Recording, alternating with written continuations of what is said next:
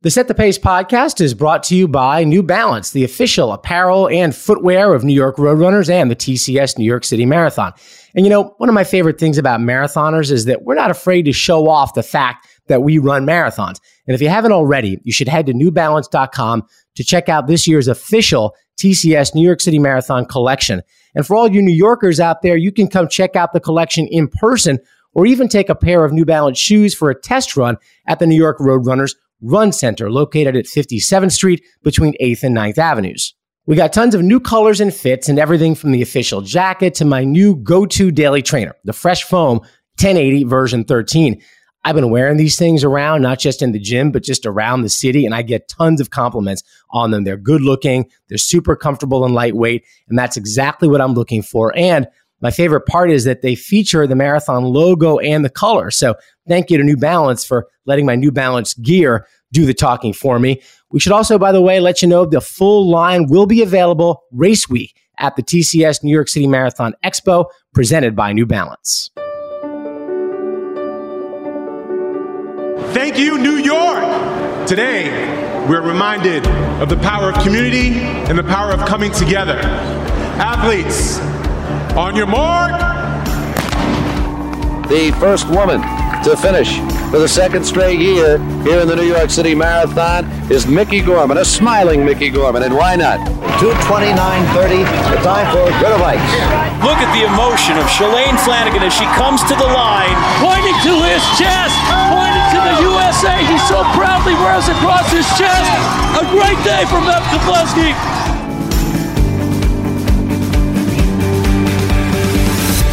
Hello and welcome to another episode of Set the Pace, presented by New Balance, the official podcast of New York Roadrunners. I'm Rob Simmelcare, the CEO of New York Roadrunners, joined as always by 2009 New York City Marathon champion Meb Keflezighi. And Meb, this is it. It is here. It is Marathon Week in New York City, and man, the excitement is in the air. The signs are up all over the city. You can feel it. People are talking about the marathon. It's here, Meb. This is, let's face it, the best week of the year in New York City. Absolutely, Rob. This is the best week of the New York to be there in person now. Race week is exciting. All the jitters are in. Everybody's coming from all walks of life. It's exciting to just see the flags at the finish line walking, just the camaraderie of runners from all walks of life. So it gives you like the shift and the excitement to be there. And some people coming early, some people coming as Fridays, Saturdays. It's exciting. It's just wonderful to be able to just see where your fruit will go after so many training.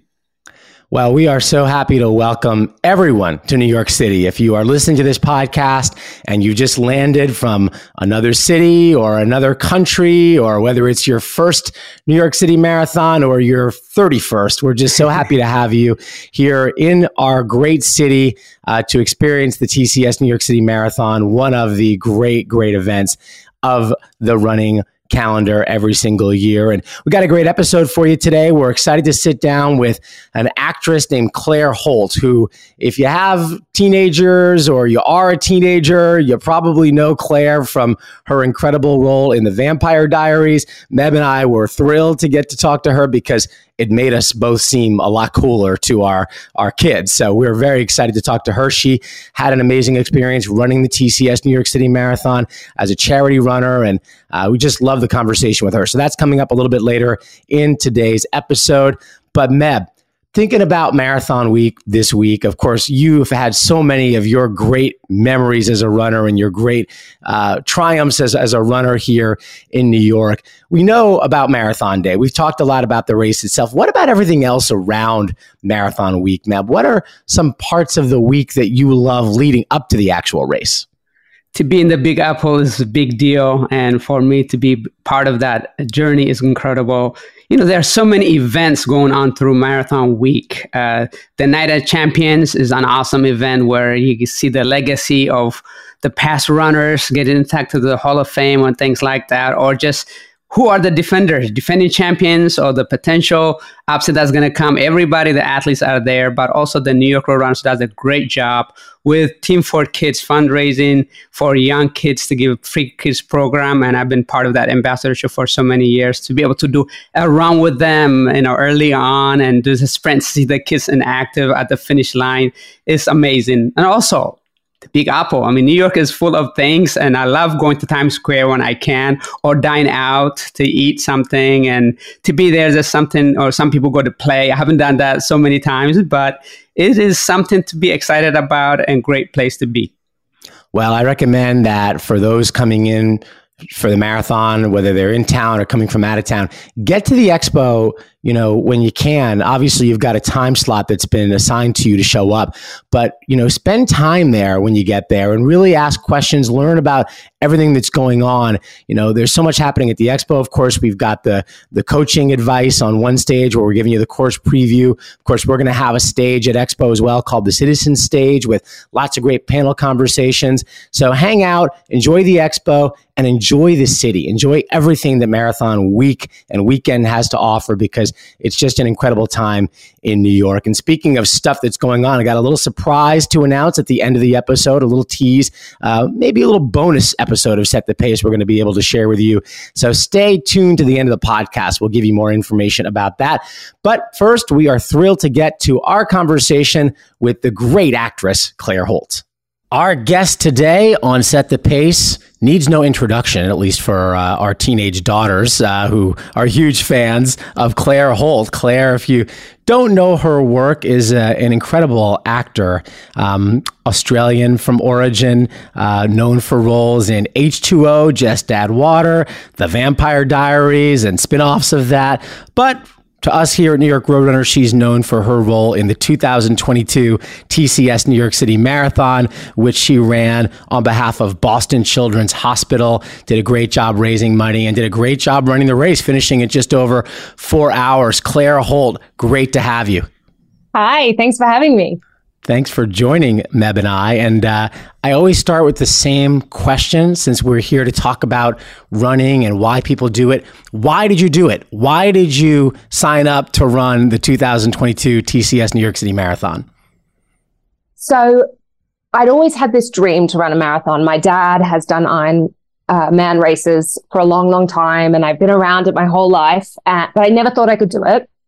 And then I was sort of sitting back one day debating, do I enter, do I not enter? And then I realized, okay, if I'm going to do this, part of it's for me, but I have to have the motivation of doing it for someone else, because I'm a mum of 2 young kids, and it's very easy to just go, oh, maybe not this year, maybe next year. So I have a very, very dear friend who their son was a patient at Boston Children's Hospital, and they saved his life. And so I decided that if I were going to run this race, I was going to do it for all the kids at Boston Children's Hospital. And it definitely got me across the finish line, I think. Thinking about those kids and the money that everyone had donated and the support I'd received. Last year, I've heard, was a harder year. So the race. So yes, you got a little lucky. Yes. Or a little unlucky, I should say. That was a tough year to run, your first and only one so far, yes. It was very hot, so there were some moments where I was really struggling, and I think thinking of Romy, who is my friend, and all the other patients there, that got me across the finish line for sure. We're so proud that you chose the TCS New York City Marathon as in 2022, but you come back from a background of swimming and other athletic abilities.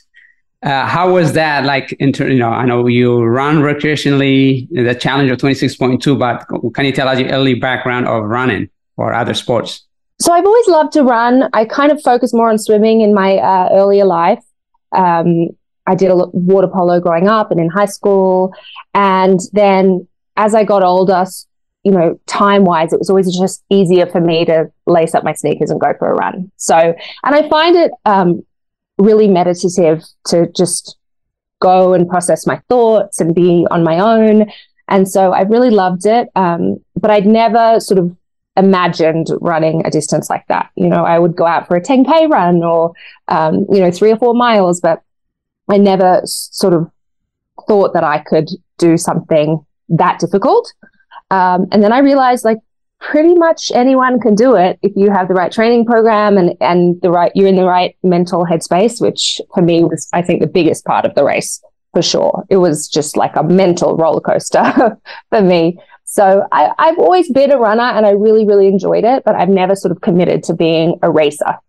Did you ever study or something? I know sometimes it's a peace of mind. You want to be solitude, but how did you use that time when you were running 4 miles, 6 miles? Did you study scripts or how was that?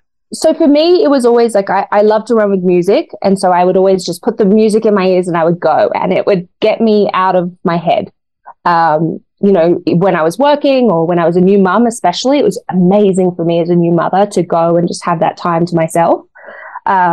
And then as the distances crept up in the marathon training, it became more of processing all kinds of things, and, parts of it I would do with music and other parts without. And, I would run 4 miles on my own and then 4 with someone else and then another 4 on my own. So it became, I had to find things to occupy my mind for a little longer during the training. But before this sort of marathon endeavor, I'd always just put the music in and gone and zoned out. Music is powerful. I can relate to that because I love to train with people, but put in the miles, countless of miles, music just gets you there. And especially you hear your fond memory or great beat, you just want to rewind and get in that groove of running. It takes you somewhere, doesn't it? Absolutely. The time thing, Claire, is the thing that I always wonder how busy people. I mean, you're a working actor. I don't know what you were involved in shooting during the time you were training, if there was much going on. But then you got 2 young kids, and I read somewhere that one of them had a sleeping regression while you were training, which we all parents know about, the dreaded sleeping regression. How did you find the time for this? I wasn't doing any filming at that time, so I had other work commitments, but it wasn't that, as if I had to be on set at 5 a.m. So it was a good time in that sense. But my kids, they wake up at 6, 7 in the morning, and I always wanted to be done with my run before then. So, I would wake up at 4 o'clock and 4:30 and go and get my miles in and try to be done by the time they woke up. It didn't always happen, obviously, especially when my son learned to climb out of his crib and was up at all hours of the night. Sometimes it was a little later, but I really just, made a commitment to myself. And my dad always taught me this growing up, the second your alarm goes off, feet on the ground, just get up, don't snooze, go and do it. And so I just really, the alarm went off. I didn't give myself a choice. I put my sneakers on and I went, and that was how I got the miles in. Have you ever consider even running with people, or do you like to be solitude and that's what you would like to do? So I did a few runs with people. My sister is a runner.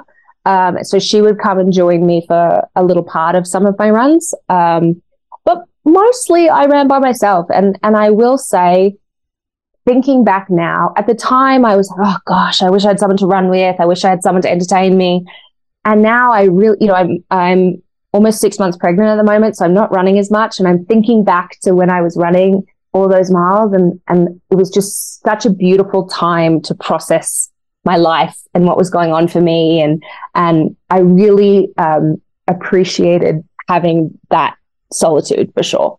And did you appreciate figuring out running was this beautiful thing early on? You love running, and because usually sometimes people are like, I'm not a runner, I can't go around the block, and they contemplate to do it or not to do it. But it seems like you always have been advocate for running, enjoyed it. I always loved it. I sort of battled with injuries on and off over the years, mainly because I didn't know to prioritize strength training or rehab or the right nutrition. I just would go out and run. And then when I was doing this training program, I really tried to prioritize strength training. I really tried to prioritize, eating enough carbohydrate and taking care of my body and stretching enough and ice baths and all of the things you do to keep yourself in good shape.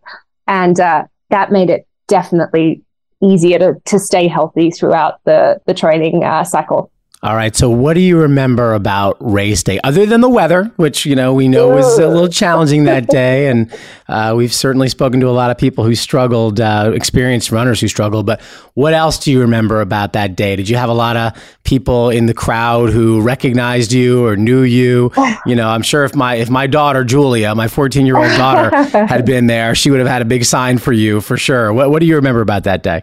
I have to tell you, I was so anxious because I felt all of this pressure. I'd raised all of this money and I didn't want to let anyone down. And my resting heart rate was so high in the morning. It was like 80 or 90 or something. I'm like, what is going on? Am I sick? I don't understand. It was the adrenaline just coursing through my veins. And I remember going up the bridge and coming down and my heart rate was so high. And I had I'd hit indoor run on my watch instead of outdoor run. So I wasn't calculating my pace right. And I just remember feeling so overwhelmed. And then I came down and it was about mile 3. And there was someone with a sign that said, "Run like Rebecca is chasing you." And Rebecca is my character from the Vampire Diaries. And it made me so emotional. I'm going to get emotional thinking about it because I really felt overwhelmed. And even though I was in this sea of people, I kind of felt alone. And at that moment, I was like, okay, there's someone cheering for you. And then I told myself, focus on the crowd, take your music out. This is one of the greatest experiences you'll ever have in your life. Everyone, it's the best part of humanity. Everyone is cheering. Everyone is supporting you. Like, look around and see all these amazing people that have come out to support all of these runners. And so that's when everything kind of shifted from me. And I went from being terrified that I was never going to finish it to really focusing on the beauty of humanity and everyone around me. And that got me through to almost the very end.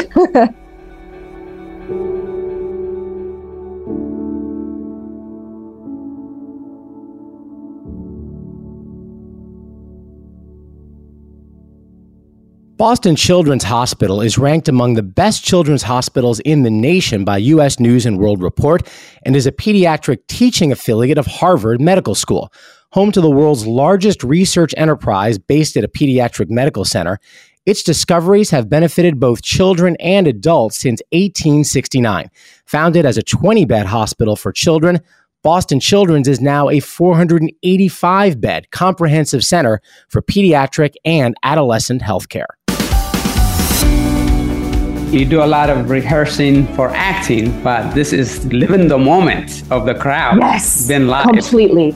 How did that, living in New York, was able to get that support from you? Or how did you feel going through First Avenue or throughout the race? Oh, it was incredible. It really was. I feel like I had a few moments in Brooklyn where I was struggling physically and I was feeling the heat and my pace was a lot slower than any of my training runs and my heart rate was a lot higher than it should have been.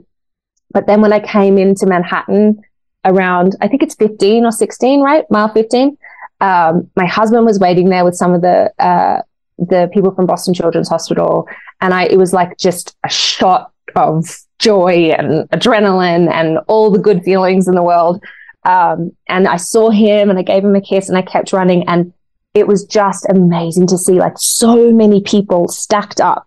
There must have been 5-10 deep all the way along, just cheering and supporting. And even just all the runners around me and all I remember looking and seeing blind runners and paraplegics being pushed. And I felt so inspired and lucky that I was getting to be a part of it.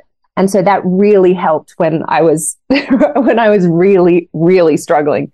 I call that adrenaline alley. That yes. period where you get off the 59th Street Bridge, you're in Manhattan for the first time, and the crowds are huge, and it's amazing. It can be dangerous, as Meb and I have talked yes. about, because some people run a little too fast with all that adrenaline and a long way to go.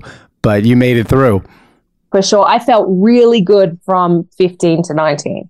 I felt like I'm going to, I knew my pace was way off what I'd hoped for. And I knew that I was never going to hit the goal time that I had come into it with. But I was like, oh, maybe I'm just going to really enjoy this and it's going to be amazing to the end and I'm going to feel this way. And then, of course, you get up to mile 20 and things get a little treacherous. But those 4 miles were awesome, 4 or 5 miles. Going to the first time was a boost of energy. You just kind of like, go for it. And you make mistakes. I've made those mistakes, and patience is a virtue. But for you, what was like to come across over the last 10K, now the mental and physical challenge, what was that like for you to be able to just say, okay, I done the training, I love running, but now you have a little bit of doubts a little bit. Oh, I went out maybe too early in the first avenue, that was of energy. What was that like? Yes. So I had done 22 miles in training, and I felt really good on that run. And I felt like I could have run another 8 miles. So in my head, I knew that I'd done sort of covered up to 22 before, and I was going to be fine.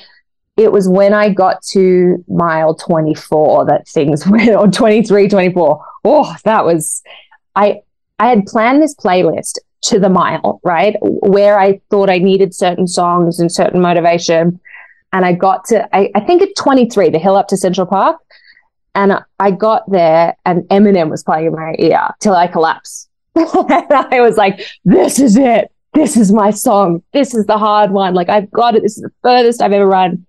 And I think I just pushed it a little too hard going up that hill. And especially, it was such a hot day and my heart rate had been consistently way higher than it should have been throughout the whole race. But I had assumed that maybe my watch was wrong or something, or maybe I didn't know. I just tried to ignore it. And so I got there and I saw my watch hit 170, which for me is very, very high to be, running that sort of distance. And then I felt like my eyes sort of go on, my knees buckle. And I was like, oh gosh, no. I've come this far, I cannot collapse. And it's just so funny because I was listening to Till I Collapse on my playlist. And so I stopped and I started to walk a little bit. I drank my little Gatorade and I was walking and it sort of came down. I was like, okay, I think that I'm not going to pass out. I think I'm going to be okay. I actually called my sister, who was kind of my running teammate over the summer and who is an amazing athlete herself. And I was like, I think I'm going to collapse and I have to get to the end. I need you to talk me to the end. She was like, okay, I got this. And she was like David Goggins in my ear, right? She's like, you've trained for this. You're made for this. She's talking me through. And then I sort of got to 25-ish as you're coming into Central Park South, I think it is. Yep. And same thing happened. I started to feel weak at the knees. I started to feel like I was going to collapse. So I stopped again. And everyone next to me was like, come on. I had my name on my shirt. Come on, Claire, you can do it. You're so close. I'm like, if I run right now, I'm going to faint. So I stopped. I drank a little more. And then I remember I started crying on the phone because I saw the sign that said 800 meters to go or something. And I said to my sister, I was like, I'm going to make it. I'm going to make it. I'm doing it. I'm shuffling. And then I just the tears got heavier and heavier as I got closer and closer. And then crossing the finish line was maybe one of the greatest feelings I've ever had in my entire life. It was so unbelievable. And I was very, very exhausted, but I was just so happy that I had not collapsed that close to the finish line. Well, first of all, props to your sister, because that is key. A big assist there, getting you across the finish line. And, okay, so it was not the easiest day to run your first marathon, which leads to, Claire, the obvious question of what do you think about doing it again? Because, chances are pretty good. That's a good question. So if you'd have asked me that when I crossed the finish line, I would have said, absolutely not. There's no way. I would never do this again. Why does anyone do this? This is insane. That's what Meb said the first time he crossed the finish line of the New York City Marathon. To himself, he said he would never run another one, and he went on to run 11 more and win one. Yeah. Well, so I don't think I'm ever going to win one, but I was really disappointed because I had an A time, a B time, a C time. My A time was 3:30, my B time was 3:45, my C time was 4 hours. I was like, if I just get under 4 hours, that's fine. I never have to run another marathon. And of course, because of my little incident at 24 and 25, I was 4 hours and 3 minutes and change. And so after a few days when I calmed down and I wasn't, struggling to sit down on the toilet or walk down the stairs, I said, okay, maybe I have one more in me. And then firstly, I thought, well, I'll just pick a flat course. I'll pick Chicago or London or something. And now I'm like, you know what? There's something so incredible about New York. It's just so difficult to describe the feeling of all of those people there. And I think I may run one more. Not this year, because I'll be giving birth days later. But I think, next year, the year after, in the next few years, maybe when my kids are sleeping, I'll try and find some time to train and I'll do another one. Yes. Good answer. Awesome. We would love to have you back in New York. I did the same thing after my first marathon. It was cold and windy, and been in New York, you never get to see the sun. So I was just basically froze to death. Oh, no. I ran, Olympic A standard was sub 2:12. I ran 2:12, 35 seconds. I'm like, I'm not doing this ever again to shave 26.2 miles to take off 35 seconds. I'm like, no way, I'm done. No way. And my mom was there, and, she says, 5K, 10K, okay for you, but no more marathons for you. Really? But when you see the bigger picture, as you were struggling and running for the Boston Hospital at mile 24 or 25, that your sister talked to you about, doing it for something greater than yourself, kind of brings you back to say, oh, yes, I hated it. I was in pain, but if there's a cause for it, I would love to do it. So would that be something like you would do, or, a month later, but, or after birth now, is in the card, but, it's a small progress. I have to be able to make a comeback for it. I think so. I definitely have to ask my husband, because I was not friendly, first of all, for those 4 months that I was training. And secondly, he, God bless him, he carried the load when I couldn't, and there was a lot of times I was cranky or hungry or sore or tired. And he was just like an amazing teammate. So I have to get it approved, but I think he will, obviously, because he's awesome. And I'd love to sort of do it again and have that motivation of, I'm supporting something, I'm doing this for someone greater, something greater than myself. It's okay to have strong personal motivation, I think, and that's what gets you to the start. But what really got me to the finish was the drive for other people.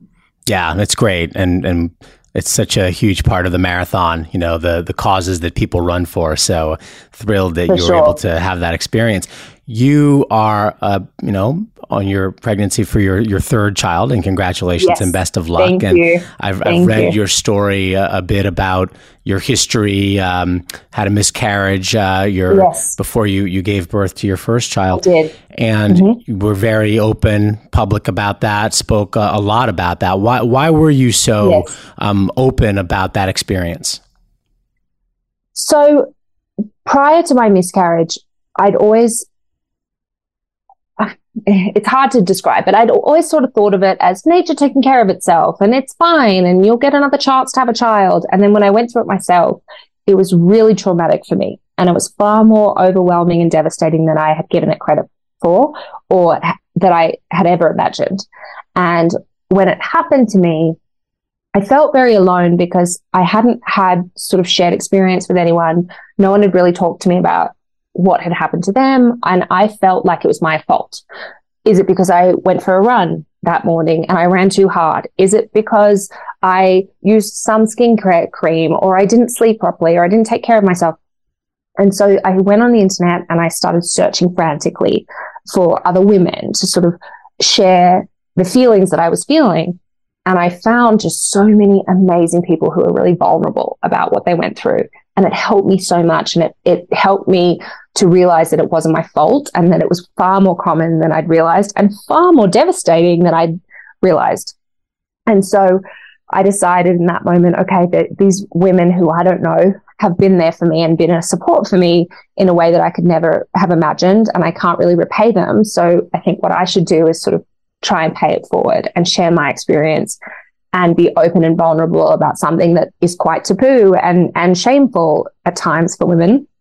And so I shared my miscarriage experience, and the not only the support, but the love and the response I got from people was so overwhelming. And I think there was something like 40,000 comments on my Instagram post from men and women, or everyone you could possibly imagine. You know, I had one, my wife had one, my sister had one, my friend had one, and it just made me feel so much less alone. And I hope that it made other women feel less alone. So I made that commitment, you know, from that day forward. I was just going to be open and share about what happened to me, and, you know, share that you can have a beautiful family after tragic experiences. And, you know, I'm so thankful for my beautiful children now. And even that experience that I went through, as hard as it was, it gave me a lot of strength as well. Yeah. And I'm sure there are tens of thousands of women or more who are very grateful to you for being open, because it's a hard thing to talk about. And, you know, I'm sure it's much better if you have someone you can relate to. And, you know, Meb and I talk a lot about the marathon and how it's a metaphor for so many parts of life. You know, yes. the fact that you're going to have these difficulties, you're going to have these challenges. You talked about the challenges you had in your marathon race. You talked about some of the challenges you've had in life.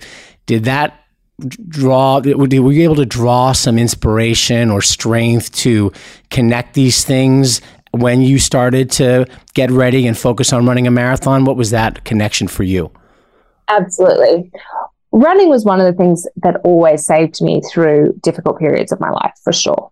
Anytime I was going through heartbreak or tragedy or some kind of loss, running really helped me to get out of my head and into my body.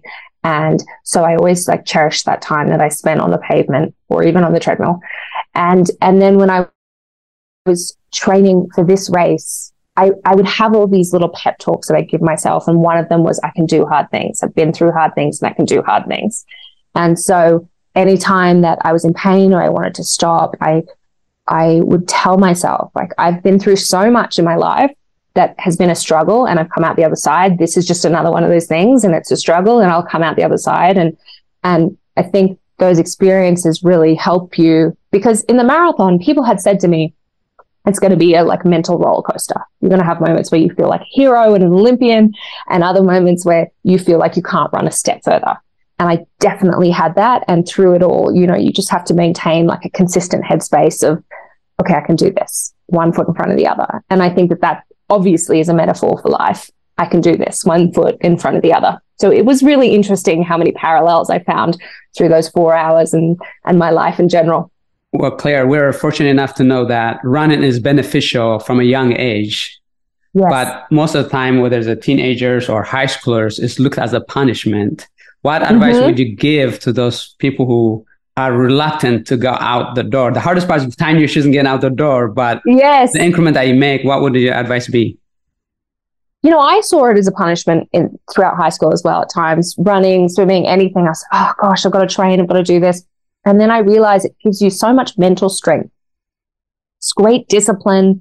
It's great for your mind. And then even running in particular, I find, I don't think anything compares to the endorphins of running, the runner's high. I've tried every other exercise. I've done a triathlon. I've done everything I possibly can, but there's nothing quite like that runner's high. And I feel like, you know, the first 10 minutes are always the hardest. And then once you get going, it's just such a beautiful experience. And I think I tried to share that with people when I was sharing my marathon journey. There are definitely times I wake up and I really don't want to do this. I don't want to get up at 4:30. I want to sleep. I don't want to go and run 17 miles today. But once you get started, the sense of accomplishment you feel and the strength that you get knowing that you can implement that in other areas of your life is a really cool thing.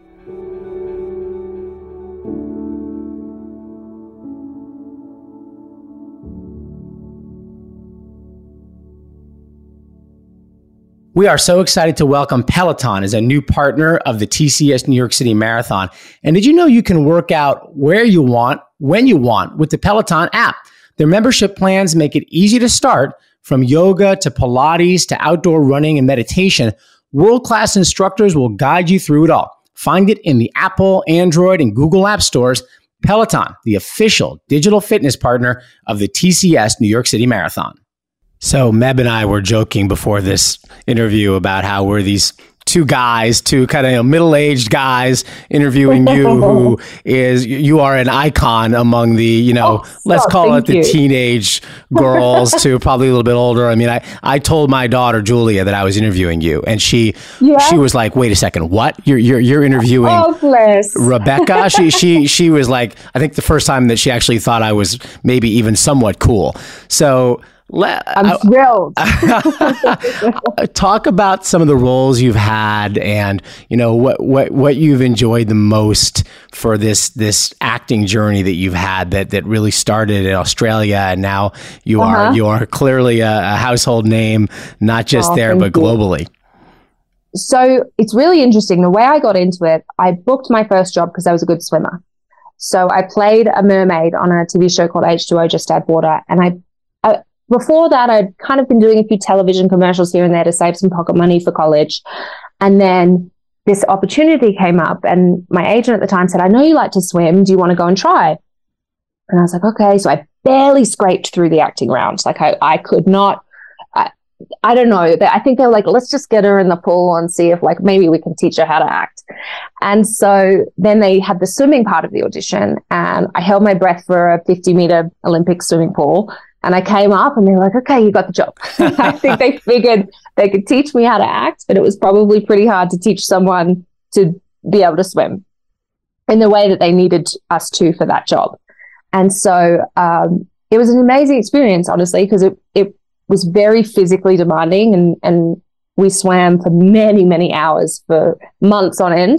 Some days we were in the tank. We did all of it ourselves. So we were in the tank for 10 hours, swimming, holding our breath. And, it was intense. But that's where I got the acting bug. And that's where I realized, maybe this is something that I could do maybe a few more years, and then I'll go back to Australia. And so I decided to move to America. I had a very rough first year in America where everybody said no to me. I think I did 142 auditions before I ever got my first American acting job. Wow. Yep. It was a lot of no. And then I booked my first job out there, and was very fortunate to sort of consistently work after that. But yeah, it's one of those things. I fell into it because I loved to swim, and then it led to this awesome opportunity and an amazing life that I probably would never have been able to find had it not been for all those early mornings in the swimming pool. Like Rob said, Julia has a daughter. I have ×3 that. I have 3 daughters, Lara, Fiora, and Johanna, and they have different shows with Pretty Little Liars. Oh, yeah. So when I told them I was going to be able to speak to you, they were really valuing me of something now. No silver medal, no New York, no Boston, but what would be your advice to those amazing young ladies that are starting off now in the teens would be in terms of running and acting?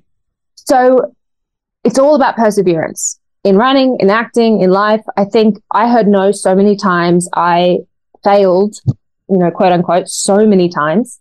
And it's a numbers game. You just can't give up. You can't give up when you're running. You can't give up when you're auditioning. You can't give up when you're interviewing, whatever it is, whatever your career path is.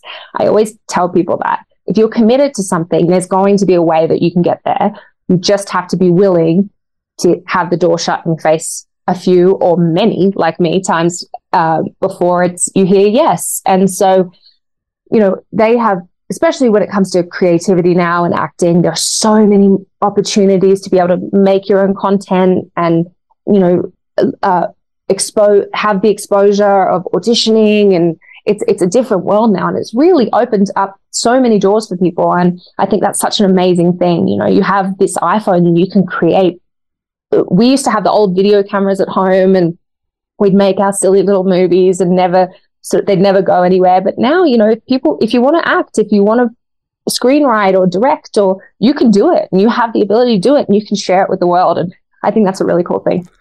I've been following your Instagram a little bit as we were getting ready to talk to you, and it's great. I mean, first of all, you really are, you share your journey, with your pregnancy, and I know you shared a lot of your journey through running as well. Was the marathon a way for you to kind of have a different relationship with some of your fans as they kind of went on that journey with you? And has anybody run the marathon? Very annoying. I was very annoying about it. I realized when I became a marathon runner, you can't not tell people, you can't not talk about it. It's impossible. I wanted to talk about it all day long. I wanted to tell everyone I knew that I was a runner, and everyone I knew about my training tips and these great shoes and this this body glide is the best thing. And I'm sure there were a few million people who were like, Claire, stop talking about your running.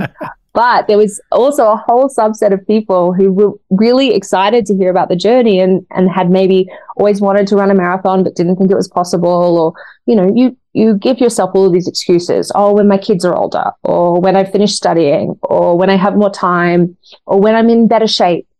And I think what I learned, and I hope what I was able to share with other people, is you can do it at any time. It's just about making the time and figuring it out. And even if it's you split up your runs and you do some in the morning and do some at night, or you don't have to train like an Olympian, like Meb, for example. You can do it on a pretty sort of relatively minimal schedule and still finish. It's funny because Meb, in his book, he talks about that idea of telling other people that you're running, because it's like an accountability thing. It's like, oh, wait, now I can't quit now. I just told my million something, whatever it is, followers on Instagram. That was exactly it for me. I remember the day that I posted and I said I was going to do it. I was like, gosh, I have no out. And at first I thought, well, maybe I just won't tell anyone until race day. Maybe I'll just do all the training, because what if I get injured? I'm prone to injury, I thought. And, what if I can't run it? And then I've told all these people I'm going to do it. And then I was like, no, that's silly. I have to be accountable. I have to show up. I have to show up for these people that I've said that have donated their hard-earned dollars. I have to show up for them. And so it was actually really helpful. And then I was very, very touched, and I still get emotional thinking about the pride I felt from other people when I finished. I got so much love and support, and I really felt like people were on the journey with me and they were cheering me on. And it was just such a nice feeling to know that I'd set my mind to something and I'd achieved it. And I had all of these wonderful friends and supporters who were like right there with me. It's all about connectivity. And sometimes we write our goals down, and sometimes we put it on the window or on our training log. But you were brave enough to say, I'm doing the marathon for a great cause. But you're a goal setter. You had A, B, C in terms of the time and all that stuff. So to be able to have that in front of millions of people just gives you that much more respect when you're doing it, because it's not about finishing or about what accomplishing goal, but the journey that goes through it, and how you illustrated that to be able to say, hey, I'm doing this for not only for myself, but for the Boston Children's Hospital. So that gets you to the finish line. And what was that moment where you said, hey, I'm okay to do that, to share with somebody else and to walk away on Monday with your medal on? It was almost as if I didn't really give myself the choice in the beginning. I was like, okay, I'm just going to put it out there and not think too much about it, because if I do, then I'm going to be insecure when I really think about what I'm setting, this goal that I'm setting. And I'd seen my dad train for years, so I knew how hard it was to go out and do it without injury, especially as someone who's not, trained for that distance my entire life. And I definitely had a couple of little injuries throughout the training cycle, where I thought, oh gosh, is this it? Am I going to be out? Am I going to have to tell everyone that I have to postpone it to next year? Am I going to have to admit defeat? And thankfully, I sort of worked my way through them and I was okay. But a big part of it for me also was, it's not just about the finish line. It's about the journey. And I think that if I get there on the day and something happens, and God forbid I don't finish this race, it'll be okay. I'll survive. Everyone will survive. The money that people have donated is still going to this amazing cause. It's going to be okay. So I kind of tried to take the pressure off myself a little bit. But then it just made it all that much sweeter when I did finish. And I realized, okay, I've done that. I've ticked that box. The money's going there. I finished the race. I did what I said I was going to do. But it's a hard thing to sort of come to terms with, knowing that you've committed to something that you're not entirely sure that you can actually do, but you're really going to give it your all. I really wish that I could run another one this year. I mean, obviously I'm so thrilled to have another baby, and it's definitely been hard for me not doing the mileage that I did. And, you know, I still try and run a little, and, you know, I come back after 4 miles with a very cranky pelvis and think, oh, this time last year I was doing 17 and now I'm shuffling 4. But I know, you know, this is like running, right? It's a journey and peaks and troughs, and I'll get back there eventually. Maybe not next year, maybe the year after.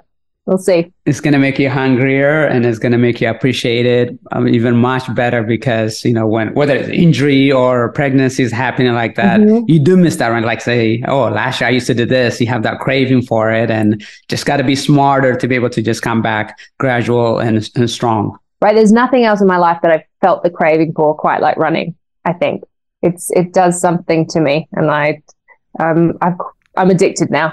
All right. Well, Claire, you have an open invitation to feed that addiction back in New York at the TCS New York City Marathon anytime you want. I got to get under 4 hours. I got to. I need to come back. You're so close. You were so close, and it was a tough day. So I think we all know you can get under 4 hours. So you just let us know. We will get you right back in there, and can't wait to see you back at the starting line on Staten Island. Oh, likewise. Thank you so much. It was great chatting to you guys. All right, it's time now for today's Meb Minute. And Meb, this is the week. This is the weekend of the race.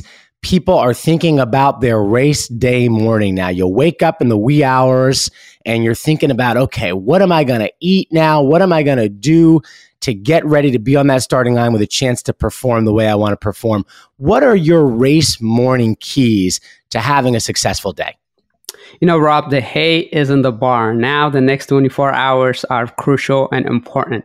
Sleep is important, but sometimes you might not get a full night of sleep. I haven't. Sometimes I sleep for an hour and a half and up and thinking. But the most important thing is don't panic. Be ready for race day. Have snack or food next to your bed. I usually have a bagel or my homemade hambasha my mom makes, or my wife that haven't made it for me. Put a honey, almond butter. So if I wake up at 2 o'clock in the morning or midnight, I'll have that, because the more food you can have in your stomach early, the better it's going to be. And hydration is important. But when the rise and shine happens, ready to go, you got to visualize yourself getting to the starting line. What time you need to wake up? What time do you need to get the bus or the ferry?